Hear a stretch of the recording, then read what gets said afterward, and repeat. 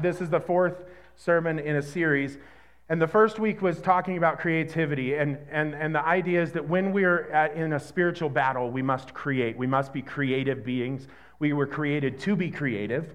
And so we see all throughout the Bible where there's creative things that happen. Jesus spit in dirt to cause someone to see, right? That's creative. Don't do that. And also, we saw Gideon and the jars and the trumpets, and they went up on the mountaintop and they screamed and blew the trumpets and broke jars, and the army killed themselves and they won. We also saw Joshua and how they just had to be quiet and march around for 7 days, and then on the seventh day they let out a shout and the walls fell down. And so we see throughout the Bible uses creativity to get his will accomplished. And there was a study done back in the 90s, and what they did is they took 1,600 kids, and they tested them at the age of 5, at the age of 10, and at the age of 15. And I'm going to go back to my original statistics, so I have them. So at the age of 5, they tested 1,500 or 1,600 children, and 98% of those children tested as creative geniuses. At 5 years old, 98% of those children were deemed creative genius. Then they retested at the age of 10 years old, and 30% tested as creative genius. And then they retested again at 15, and only 10% were creative genius. They also took 260,000 adults, and they tested those, and only 2% were tested as creative genius. And the ultimate decision, or the ultimate conclusion of that research, was that non-creative behavior is learned. We learn it through other people's criticisms, other people's opinions, other people's beliefs, and that causes us to enter into a place where we don't want to be creative because we're worried we're going to be judged. But Jesus actually said, unless you become like a child, you will not enter the kingdom. And I think that that's an important key, that as a child, 98% were creative geniuses, and as an adult, 2%, and we think we're the ones that have it all together. We don't. And then the next week I talked about guarding your dreams and the importance of, if God gives you a dream, you have to protect it. You have to protect the dream God gave you, whether that was a vision, a dream while you were sleeping, or just a goal that you have that you believe is God inspired. You have to protect that from everyone else's facts, opinions, beliefs, criticisms, because ultimately, if God gives you a dream, you have to guard that dream. And there was a dream that I shared. You guys can go back and watch it. That I had that I believe that we're getting ready to step into. But I also had the vision dream that Orfino shall be saved as a goal. It's a goal dream. And I believe that Orfino shall be saved. And I got so much criticism for this campaign that we did that I stopped. I had people, other pastors and other people, tell me that's too lofty of a goal, that's too big. I don't believe that can happen. And I got really discouraged. And because I don't ever write a sermon, as you know, for me or for you, I write it for me. It's a very selfish act. It's what God's teaching me in the moment, and then I just kind of bring you along with me. And so I have this up here as a reminder that Orfino shall be saved. It's a creative dream that I had. What that's going to look like, I don't know. I haven't got that much in there yet, right? We know that it's going to start with a prayer meeting at Monty's and a women's Bible study at Gales, and women on fire with the ladies who are going, and men on fire with the men who are going. We know that it begins with one. It doesn't begin with 100 or 1,000. It begins with one.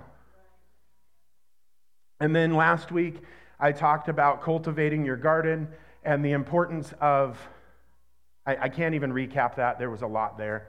But the importance of your spiritual garden inside of yourself, making sure that you're picking the weeds and the rocks out, the hard places, the bitterness, the offense, all those things have to come out in order for your plant to grow, and that plant is love. Because everything else comes from love, right? We know that the fruit of the Spirit is patience, joy, kindness, gentleness, self-control. But we also know that in 1 Corinthians chapter 13, it says, love is patient, love is kind, love is gentle. It actually lists the fruit of the Spirit through love. Love is what we plant, and attributes of that love are the fruit of the Spirit. We don't, it's not that complicated. If we pray for patience, we're actually just praying for a byproduct of the fruit, which is love. Does that make sense? So you're praying for the wrong thing. God, give me patience when Morgan does his own thing on the drums is the wrong thing. It is more, God, show me how to love Morgan. And in that love, I will create, patience will be created. I'm just kidding. He knows I'm just kidding. You did miss that one, but that's okay. I believe that we are on the precipice, on the brink of revival. But revival doesn't necessarily look like what it used to look like. It doesn't have to look like Brownsville or Azusa or Toronto or the Great Awakening or the Jesus People movement. It doesn't have to look like those things, but I believe that we are in the last hours of the last days. And I believe that it says that in that time there will be a great harvest. I don't believe that. That actually is said. But it does say that. But I believe we're on the brink of that. But I don't believe that we as a church, and I'm not talking big church, I'm talking about Cream Ridge, I don't think we're ready for the influx. Because again, God entrusted us with a lot of visitors last year. A lot of people started coming, and we failed them. We did not connect. We did not do what we needed to do. And really, in some ways, it was wonderful of God to show us, here's some shortcomings, because when it happens, you need to be ready. And that doesn't mean 50, that means 1. Right? We're not waiting for 50 new people to come in. We're waiting for the one person that's hurting. And that could be someone who's came for years that just needs connection.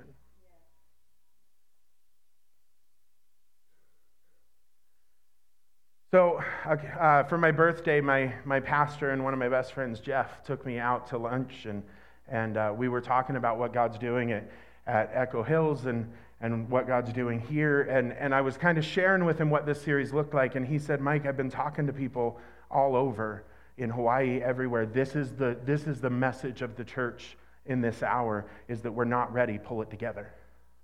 We're not ready. We've made Christianity self-centered when it's supposed to be him and them, not me and he. Right? Because if I come from Monty, my whole goal today is to bless Monty, and Monty comes and his whole goal is to bless Morgan, and Morgan comes and his whole goal, do you see the pattern?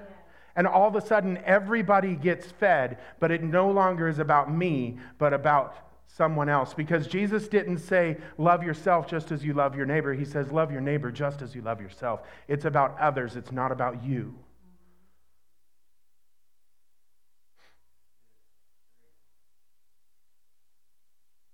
This week, I'm going to talk about the power of testimony. Tell me about it. It's not going to be a long one. The clock already says 1 o'clock, so I feel like I can just swing on through to whenever. I was sitting down in my office. Thank you, Rhonda and John and Ryan downstairs. They built me an office that's absolutely beautiful. And I was sitting down in my office this week, and I was thinking about testimony, and I was actually thinking about, as a teenager, what I thought of testimonies. They terrified me, because I was like, I don't have a testimony. God didn't save me out of something big. Like, I started church in this church at 9 years old. Right? And I was like, oh my gosh, I've been a Christian as a teenager. I mean, obviously I did things later, but just bolster my testimony. But I started at this church at 9 years old, and this is all I knew. And I'd never done anything big. And so these people get up and it's like, God has saved me from drug addiction, from adultery, from I used to beat people up for no reason, and now all of a sudden God has taken that away. And I'm like, God didn't do any of those things for me. I don't have a testimony.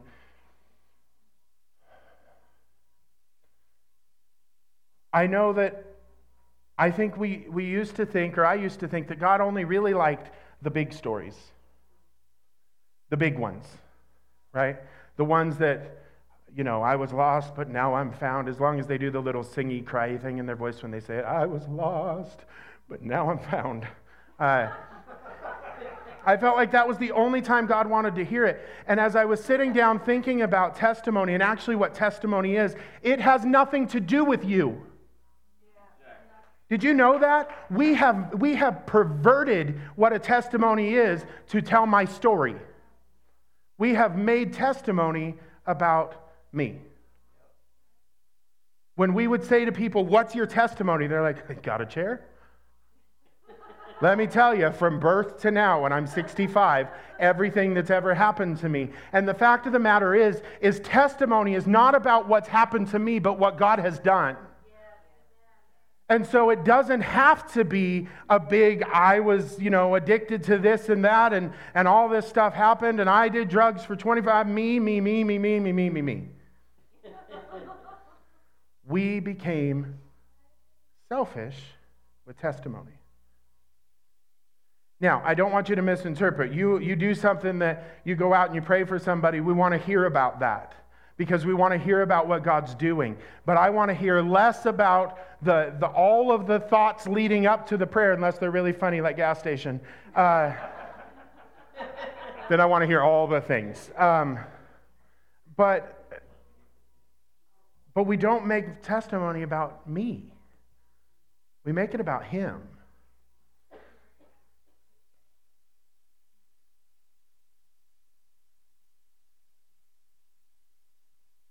I actually do remember thinking when I became an older person, like 18, 19, moved out of my parents' house, started making decisions. I remember thinking, because I always knew that I would come back to God at some point in my life.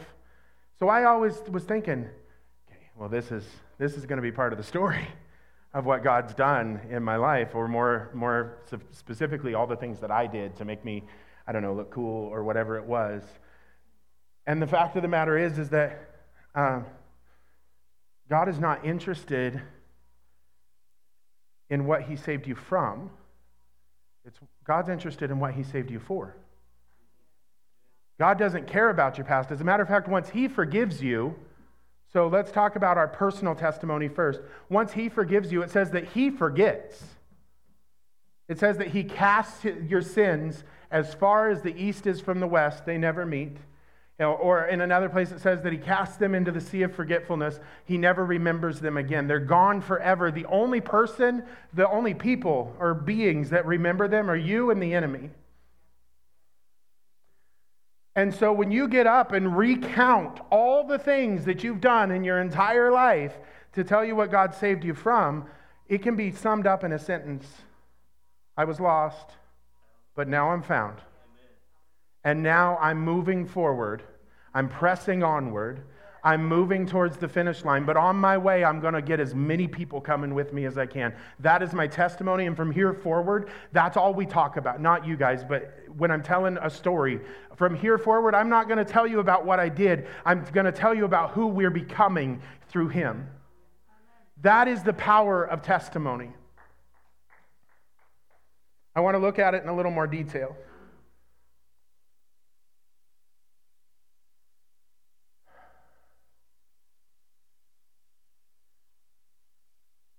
When I testify, I'm testifying to what God has done and what I've witnessed Him doing around me or through me. But my testimony is about God's deliverance, not about my disobedience. My testimony should always be about God's deliverance, not about my disobedience to Him. Does that make sense?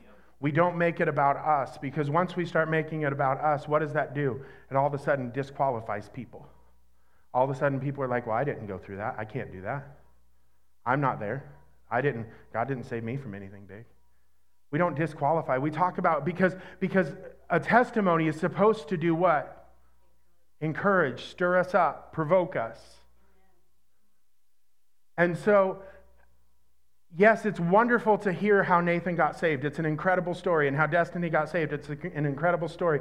And I haven't heard about everybody's stories, but they're incredible stories. And it's wonderful stories to sit and hear. But let me tell you what's even more wonderful. When we hear, let me tell you what God did this week. Let me tell you what God did this morning. Let me tell you what God did yesterday. I prayed for patience and I got none because he reminded me I need to pray for love. That's a testimony. I saw somebody walking down the street and it was raining and I pulled over and I offered them a ride and I talked to them about him. That's a testimony. As a matter of fact, we're going to get into testimony a fair little bit here for just a few minutes. The word testimony in the English means, according to Webster's dictionary, a solemn declaration usually made orally or by a witness under oath in response to interrogation by a lawyer or an authorized official. Okay, that's number one. Number two, the second definition is firsthand authentication of a fact, evidence. Number three, an outward sign. Number four, an open acknowledgement. Number five, a public profession of a religious experience. That's according to Webster's dictionary. So then in the Greek, the word is martyria, and it means to witness, to give evidence, and reputation. So what the Greek, when the Greek talks about giving testimony, it's literally saying you're putting your reputation out. So if I come and give you a testimony and it proves not to be true, that's my reputation, right? In a court of law, if I testify a lot in court, and in court, if I'm testifying after my second hearing, the first hearing that I was testifying in, we get to use hearsay. The second one is only firsthand account. So when I go to what's called an adjudication hearing and I testify, I can only testify to what I personally experienced in that case. I cannot testify to what you saw and reported to me because that's hearsay, right? So we're going to look at it from a couple different standpoints, but I want you to hold on to both of them. And then the last one is in the Hebrew, the word is aduth. Yeah. Which means to do it again. Or to repeat. I've talked about this before, so I'm not going to spend a lot of time on the legal side of testimony. I've done a whole sermon on the legal side of testimony, but I'll give you a brief little bit. According to the Hebrew, it means to do it again. So again, in a court of law, I get up and I testify. So obviously I work for CPS. So I might get up and I might testify to the condition of a home or the injuries on a child or the fact that the child had been abandoned or left alone or whatever. I might testify to those things and we'll talk them through. And in my case, it's a civil case. So it's solely to that case. Does that make sense? But in a non-civil case or a criminal case, once testimony is heard and a decision or a ruling has been made, there's what's called precedence that has now been set. So if I get up and I testify about something and the decision is you're found guilty or not guilty, in every other hearing moving forward, they can say, Your Honor, in the case of the state versus Michael Richardson, it was ruled that. Ba, ba, ba, ba, ba. And that's precedent. So then the judge takes that and goes, you know what, you're right. There has been precedent set. It's according to the law. And so I will rule in that same way. I believe that God works the same way in the supernatural.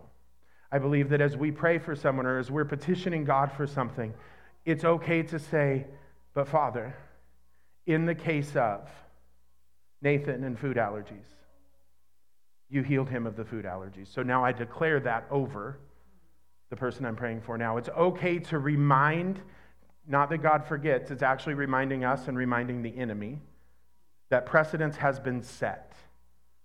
Does that make sense? Yeah. But today I actually want to go a different direction. All of the previous is true, but today I want to look at testimony from a different lens. I want to talk about testimony in regards to others. When we hear about great things that God has done in someone else's life, it should provoke us to do more. If we hear amazing things that are happening so I follow a lot. I follow Heidi Baker in Africa, in Mozambique, and we support her in this church. And I have a friend that went and did an internship with Heidi Baker. And if you don't know Heidi, she went to the Toronto Blessing, had an encounter with God in the 90s. She felt like God told her and her husband to go to Africa, so they did. They had no money. They literally got off the plane with no money and said, "Now what?" And they sat down on the street or on the corner, and a bunch of children came running up to them, and they knew that they were there to minister to children. And so they went out into Mozambique, into the bush, and they have a whole kind of compound set up, and there's hundreds of kids and families there all the time. And what we hear about when you follow Heidi Baker is incredible miracles that happen through her ministry. And I'm not just talking physical healing or raising the dead. I'm not talking about those things solely. I'm also talking about the salvations, the people who are coming to Jesus, and the teams that remain in place to continue to disciple them. Heidi, just like Daniel Kalinda, who's also in Africa, he took over Reinhard Bonnke's ministry. They not only do they go and do crusades, but they also leave a team to raise up leaders in that tribe to then teach their people, so that it's not just what I like to call ding-dong ditch Christianity, right? Come and accept Jesus, may the odds ever be in your favor. Because that is American Christianity. That is American Christianity. And so I follow Heidi, and one of the things that her ministry is the most famous for is the never-ending spaghetti bowl. She'll go out into the bush, into the deep bush, and Cassidy told us this story too, where hundreds or thousands of people will come and eat, and she has this giant pot of spaghetti, and she just serves, and it never runs out. Ever. And there's like video documentation of this. It's not just, people say, you know what happens? There's like video documentation. Why? We know there's precedent set. Jesus multiplied the fish and the loaves to feed the hungry. We know that Jesus does that. And so I believe, I don't know Heidi personally, but I believe that she stands on those promises and says, if you did it then you'll do it again. Yeah. That's right. Because testimony, this is a book of testimony.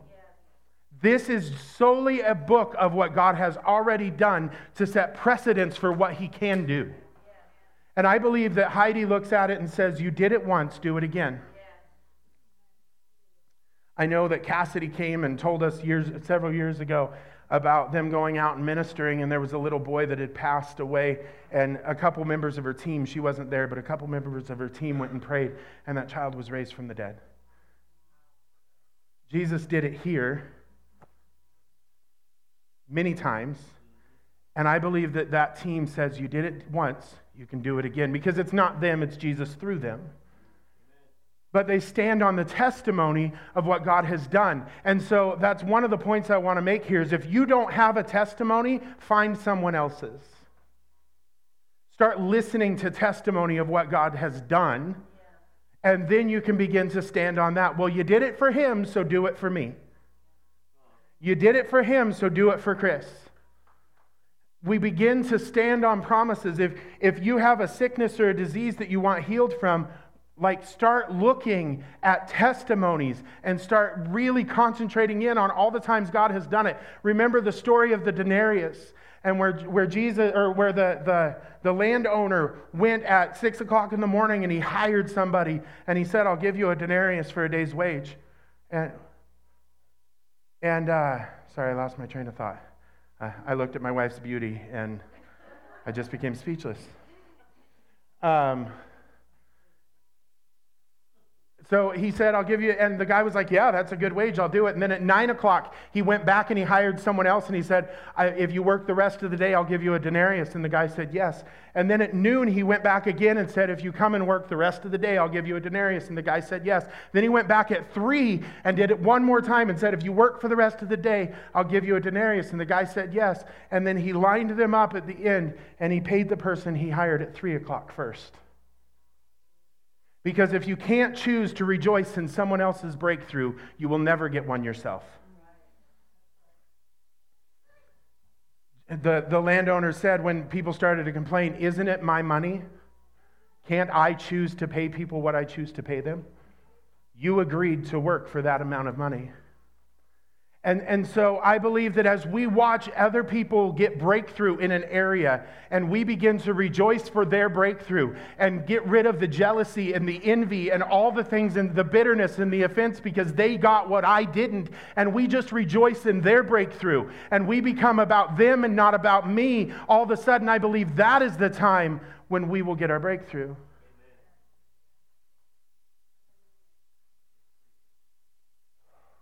So none of that was in my notes, so I got to figure out where I was. It says here I'm going to talk for a few minutes. I put it in bold.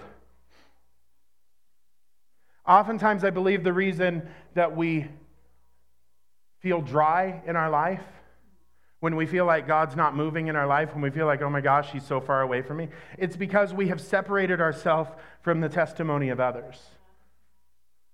Because it's all about you. And if I listen to your testimony, I'll get stirred up. I know that not just you, there were several people there for a while that were calling me on a very regular basis and giving me testimonies of what God was doing. And let me tell you, the motivation for me to dig deeper was stronger than it had ever been before, because I was seeing other people move forward and I wanted to go there too. And then I don't know if they stopped calling or I stopped listening, but at some point, I stopped hearing testimony. Last night, I was downstairs in the office and I put on Azusa Now from 2016 where I was there. I turned it on and literally I turned on the short one. It says the last 4 hours. And I watched some prophetic words and some different things and some worship. And I began to remember what God did when I was at that crusade. I began to remember the healing that I received in my knee. I began to remember the Uber driver that needed Jesus. And because of a myriad of events that happened, just boom, boom, boom, boom, boom, she was able to go to this event and gave her heart to Jesus, or rededicated her life. I began to watch that because I needed to remember. I needed to remember the testimony of what God did. Yes, I remember God healing my knee, but I also remember so many other things about that event. I know that event set me on a trajectory that I hadn't been on before. And so I began to remember. It's important. The Bible says over and over and over, remember His works. Remember what He's done. Meditate on the goodness of God. Okay. Again, not in my notes, but we're going to go there.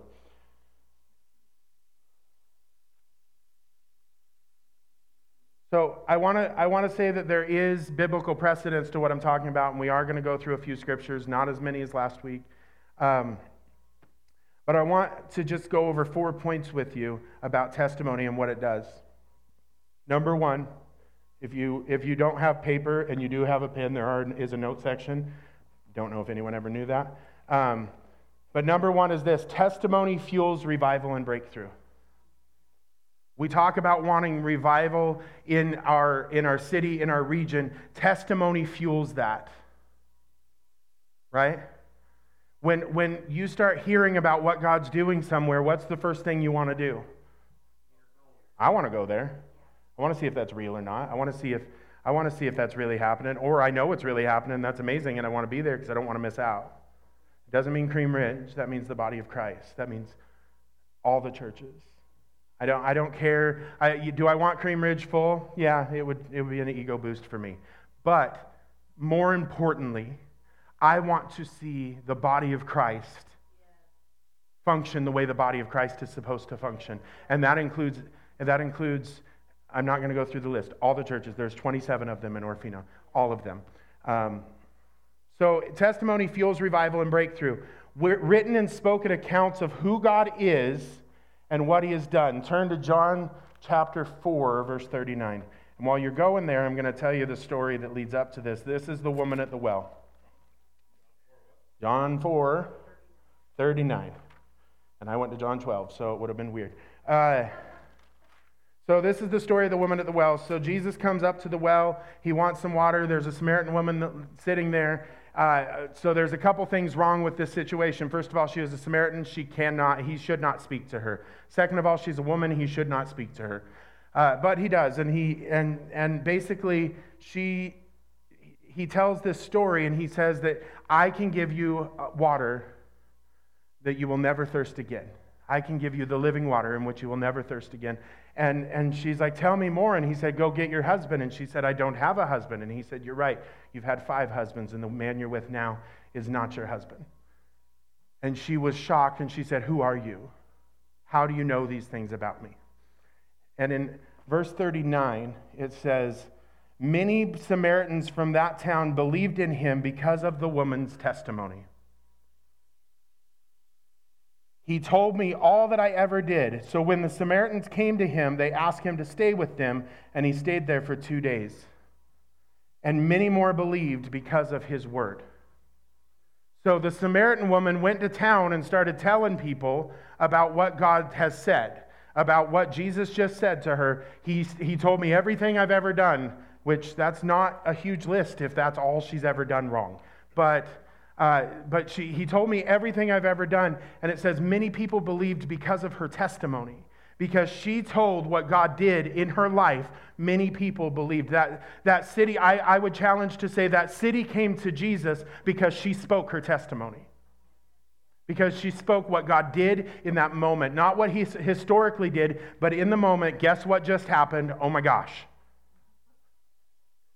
We see it again in Acts chapter 19.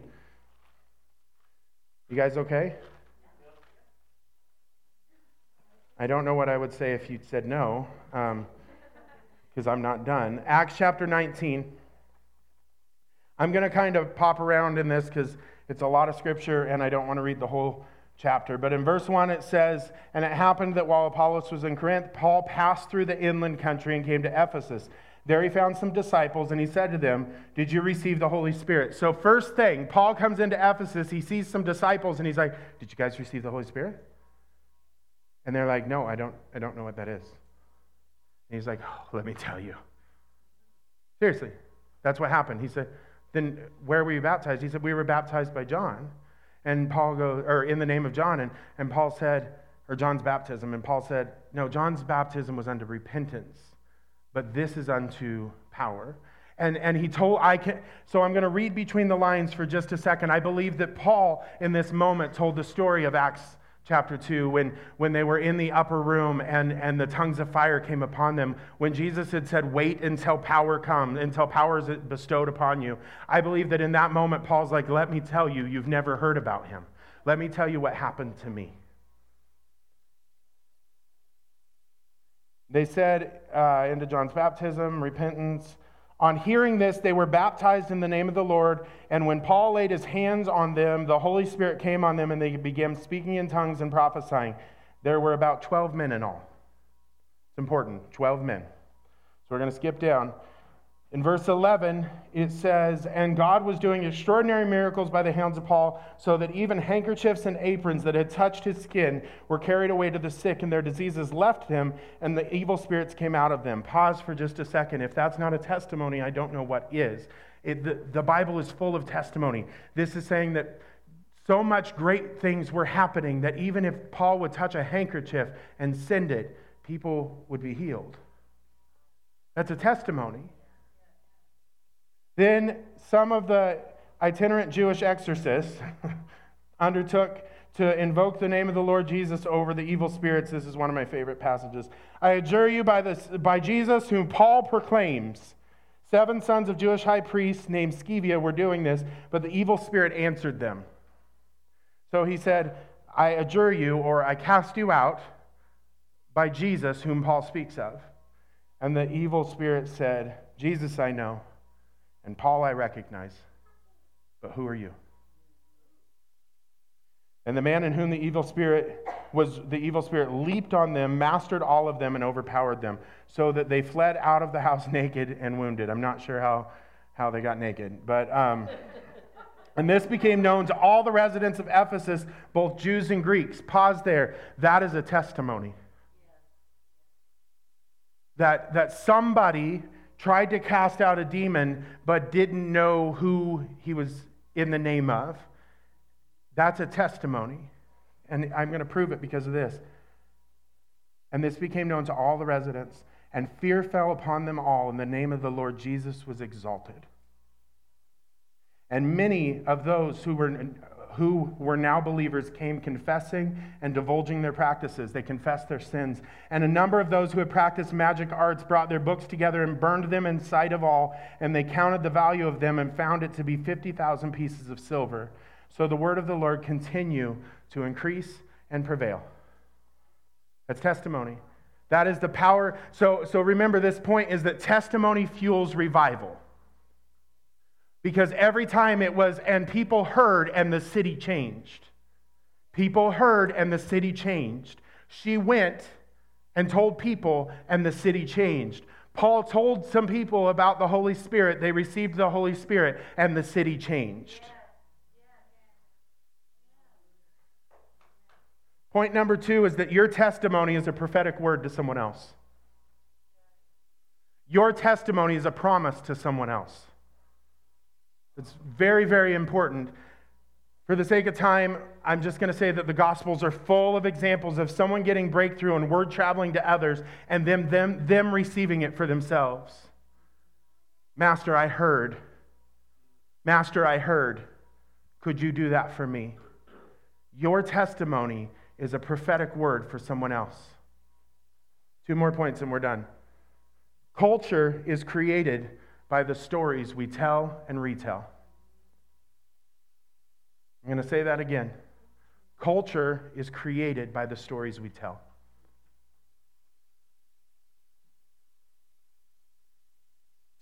We know that how many people have ever gotten a negative kick in their life? Mom, raise your hand. Negative kick, where I can't say anything positive about anything. Every time I turn around, I'm like, oh my gosh, I got another investigation. I got this, I got that, blah, blah, blah, blah, blah, right? And then all of a sudden, everyone around me begins to get on that same kick. Yeah. Because the stories that we tell and retell become the culture.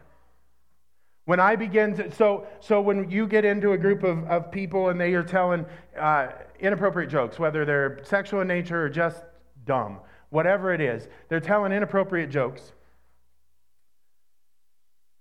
And you jump in on that, and you begin to tell stories and jokes and all the things, and all of a sudden that becomes the culture of the people that you're with. So when that group of people come together, you automatically go to inappropriate.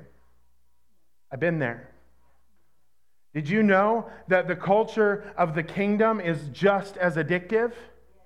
Did you know that when God is really moving? I went to my work. I have a buddy that I work with that's an atheist, and he just simply loves to hear stories about God healing people because it's really hard for him to reconcile it because on one hand, he doesn't believe in that, but on the other hand, he knows I don't lie.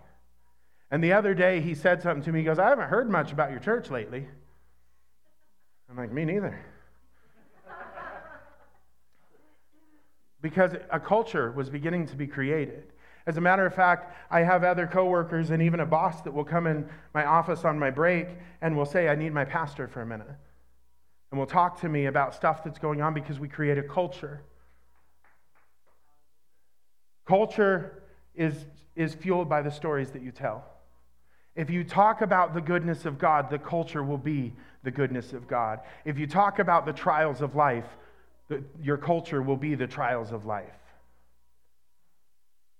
That's why the Bible says in Philippians chapter 4, verse 6, it says, fix your mind if there's whatsoever is pure, whatsoever is holy, whatsoever is good, whatsoever is just, if there's anything of good report, if there's anything worthy of praise, fix your mind on those things. So if it's not good, it's not God. If it's not pure, it's not Him. If it's not holy, shut up.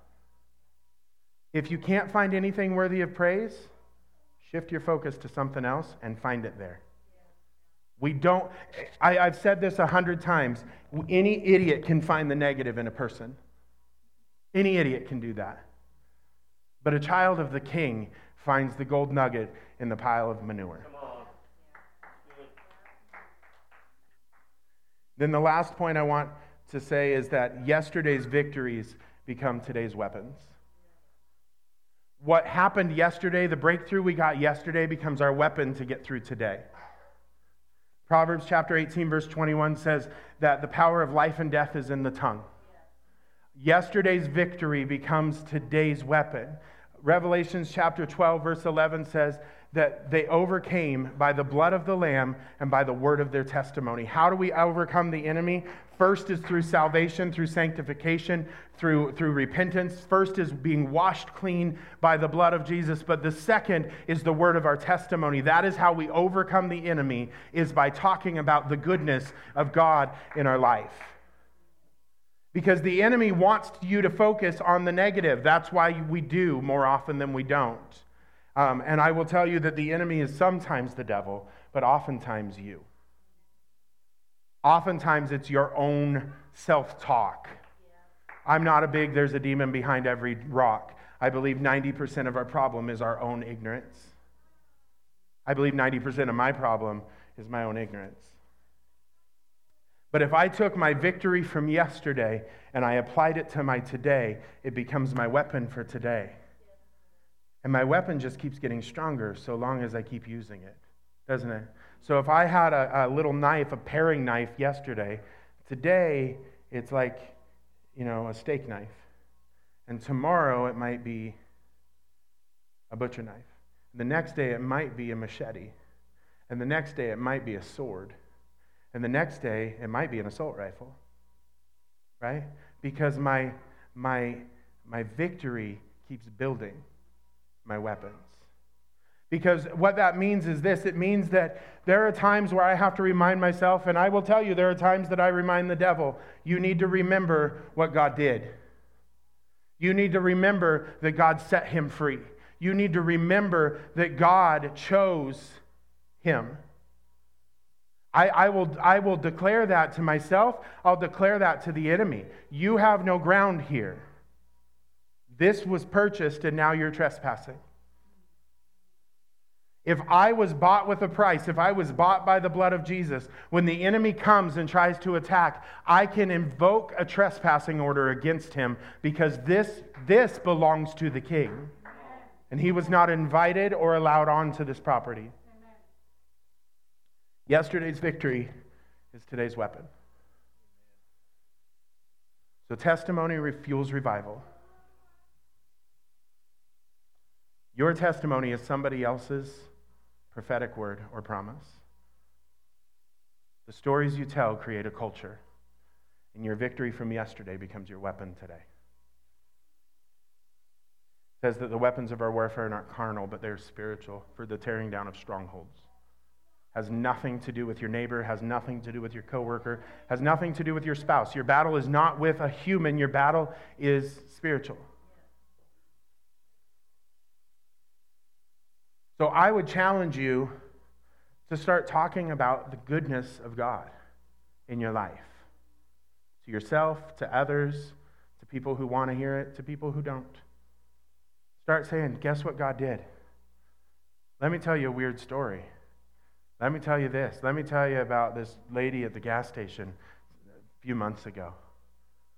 Don't forget about what God has done. It says, remember the works that God has done. Don't forget about what God did through you 3 or 4 months ago, 5 months ago, 6 months ago, 6 years ago, 10 years ago, 25 years ago. Don't forget about those. Stand on those promises that it can continue today.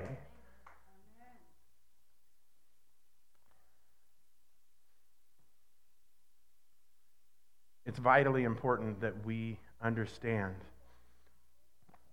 that if you're in a dry spell, we're all in a dry spell. We're all looking for more. We want more. So look on what you had. Because it says, if you're faithful with the little, I will give you much. So if God's done something through you, focus in on what God's done through you and thank him for that move. And if you're faithful with that, he'll give you more. Let's pray. Heavenly Father, I thank you for today. God, I thank you for the opportunity to come together. God, I thank you for the opportunity to provoke one another into faith, Father, that my testimony, the things that God has done in my life, would be a promise to somebody else.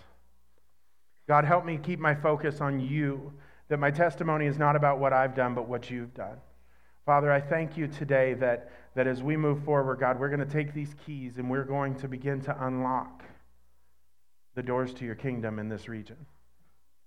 Father, I thank you for each one, God, that's here today, those that couldn't make it. Father, I ask that you bless each one as they go. In Jesus' name, amen. Add away.